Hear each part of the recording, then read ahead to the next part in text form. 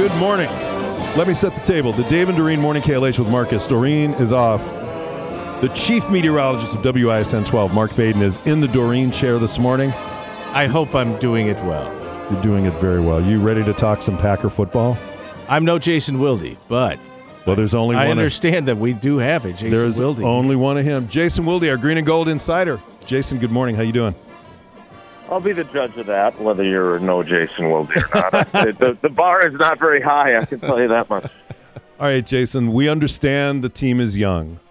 We understand they're going to make mistakes. But why is it that when we watch the game, we feel like there's no hope, there's no growth, there's no heart, as Mark Baden said earlier? Is that the wrong perception of this team, or are we right on? Are we spot on?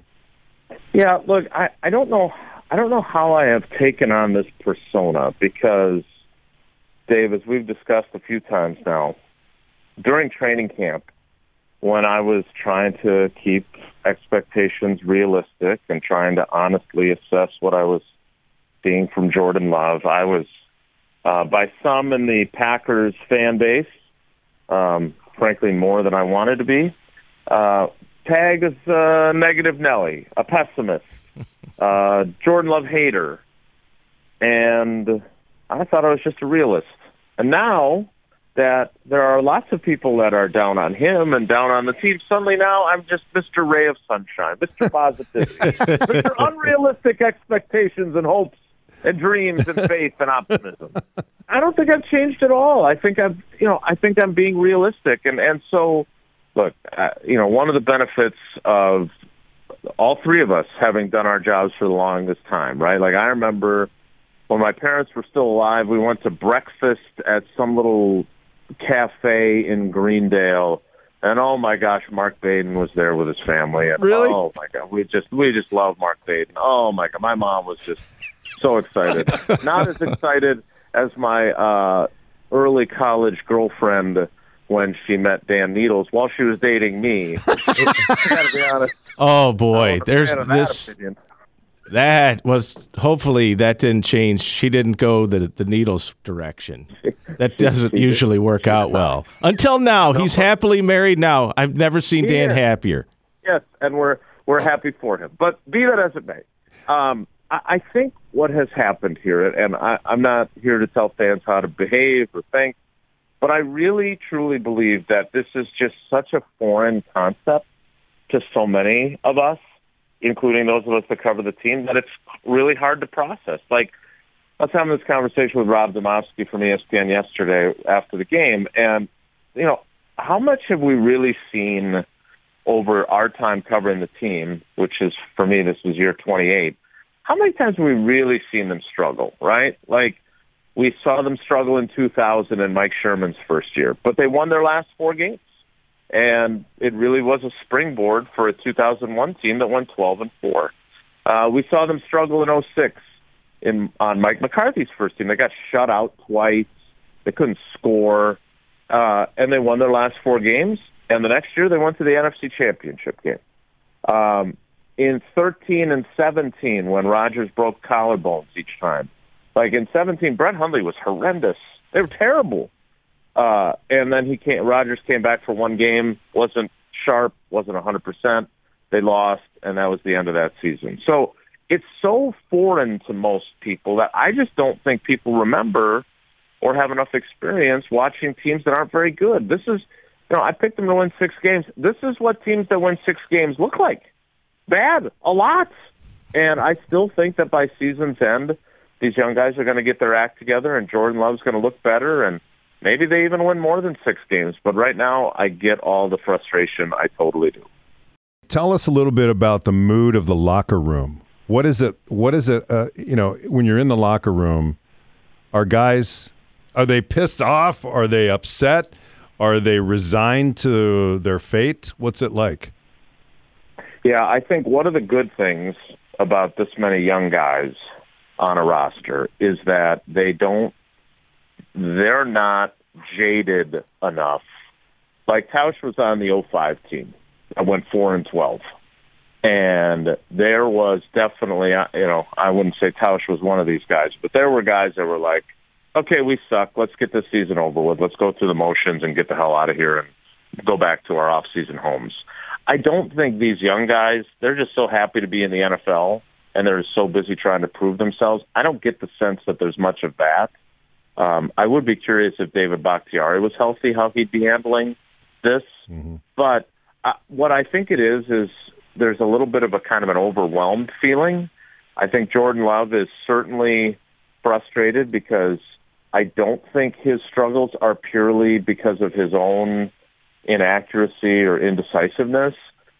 But what I really think there is okay, we can get this fixed. We're learning, and that the coach must have said something. I'm going to ask LaFleur about this today. When two different players use basically the exact same verbiage. So I asked LaFleur after all the mistakes if this, do we reach a point where you can't say it's young guys anymore? And he kind of got ticked. I was like, we're done playing that game. That's an excuse. Okay. Is it, though, or is it an explanation? And then in the locker room, both Rasul Douglas and Preston Smith, two of their most veteran players, used the same example. They said, this youth is an excuse. We're not going to use it as a crutch.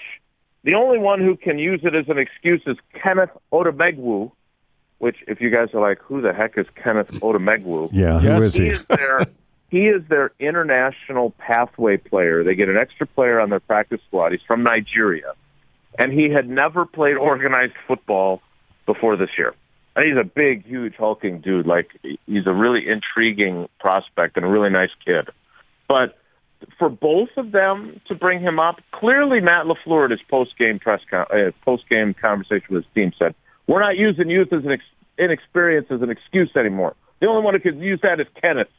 And so then they parroted it. So they have clearly had a shift in what they want to say to us about youth, but that doesn't change the reality that this stuff is all predicated on how Goody has built a team full of young guys, and they're struggling right now. And if they had some veteran guys, it wouldn't be this bad. Jason, has Jordan Love become gun-shy, a little too cautious about throwing the ball? I think so. I think he's become, you guys have heard me say this before. I stole it from LaFleur, and I've used it with the teams that I've coached with the girls. Indecisive equals ineffective.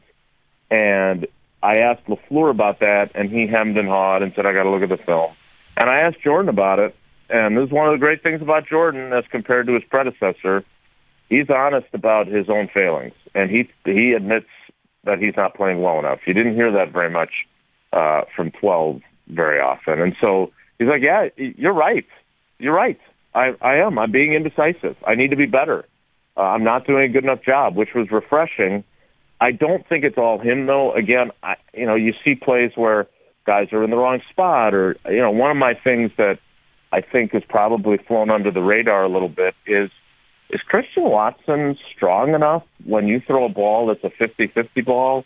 Is he strong enough to go get it and take it away from the defender? He's big, he's tall, he's fast, but I'm not sure that if I throw a ball up for grabs like I would have with Devontae Adams or Jordy Nelson or some of these other more experienced guys, if I feel good that it's a 50-50 proposition. It might be more of a 30-70 proposition. So I don't think it's all Jordan's fault, but he definitely is gun-shy. I would agree with that. Jason, I think with the early season success, a lot of Packers fans, including myself, maybe thought the team was a little bit better than they were. Now I'm feeling, are they even going to win another game? So what are your thoughts for the rest of the season? So, when you talk about how people get mad at you when the weather, which you have no control over, isn't what they want. Yes. I feel like that is where we're at with the season, because I think you're 1,000,000% right that performance against the Bears, and really the first three quarters against Atlanta in week 2, really led people to think they were going to be better than they were. I think if those, it'd be nice if they were playing the Bears next week and had that kind of performance, because I think then people would start to feel better about them, at least for a week. But yes, I think that inflated the expectations. Everybody was talking how much talent they have and how many weapons they have. And I just, again, the drawback and the benefit of experience is you've seen so much that I did acknowledge. I said, hey, maybe I underestimated these guys based on how they played those two games. Now it looks like maybe I didn't underestimate them. So I do think that changed outside expectations. What I hope Goody talks at some point. He usually talks during the bye, and he didn't. He'll certainly have a reason to, because they signed Rashawn Gary to an extension that was announced today. But I would really like to know, he put this team together.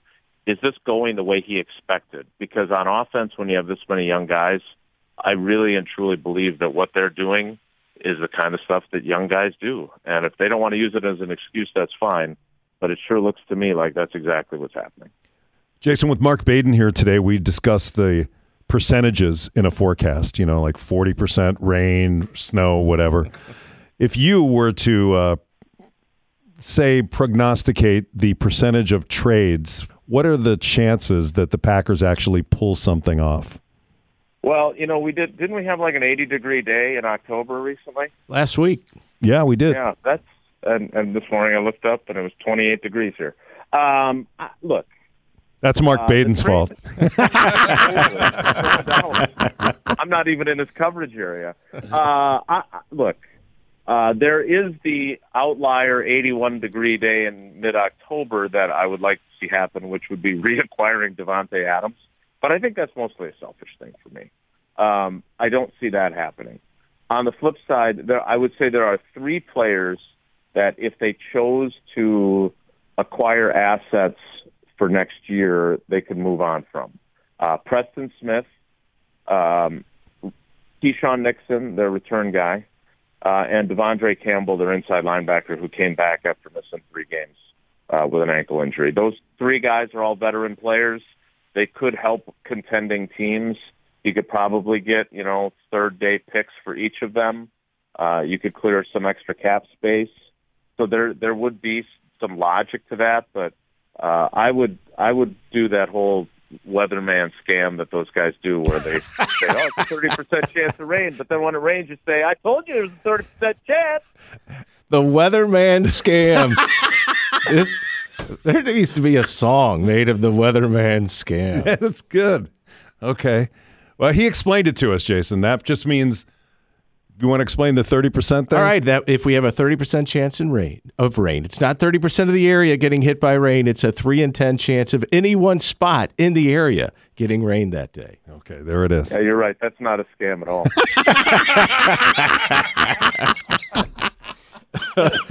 So what you're telling me is there's a chance. So you're telling me there's a chance. Yeah. Indeed. All right. Well, we appreciate the insight as always, Jason. Thank you, and we'll talk to you later in the week. We appreciate it. All right. All kidding aside, I think the world of Mark Baden. Not as much as my mom once did, but I do think the world of him, and I'm glad that you were on today, buddy. We appreciate you. Appreciate you, Jason. Thanks, Jace. Take care. Guys. Take care. Be good. You too. Jason Wilde, our Green and Gold Insider, 3-time Wisconsin Sports Writer of the Year, co-host of Wilde and Tausch on ESPN here in Milwaukee, and brought to you by Mr. Holland's Home Services. Call 866-992-1717 or MrHollandsHomeservices.com. Also brought to you by DJ's Transmissions and Milwaukee Muscle Cars and Restoration. Now buying vintage mini bikes and muscle cars, visit DJ'stransmissions.com.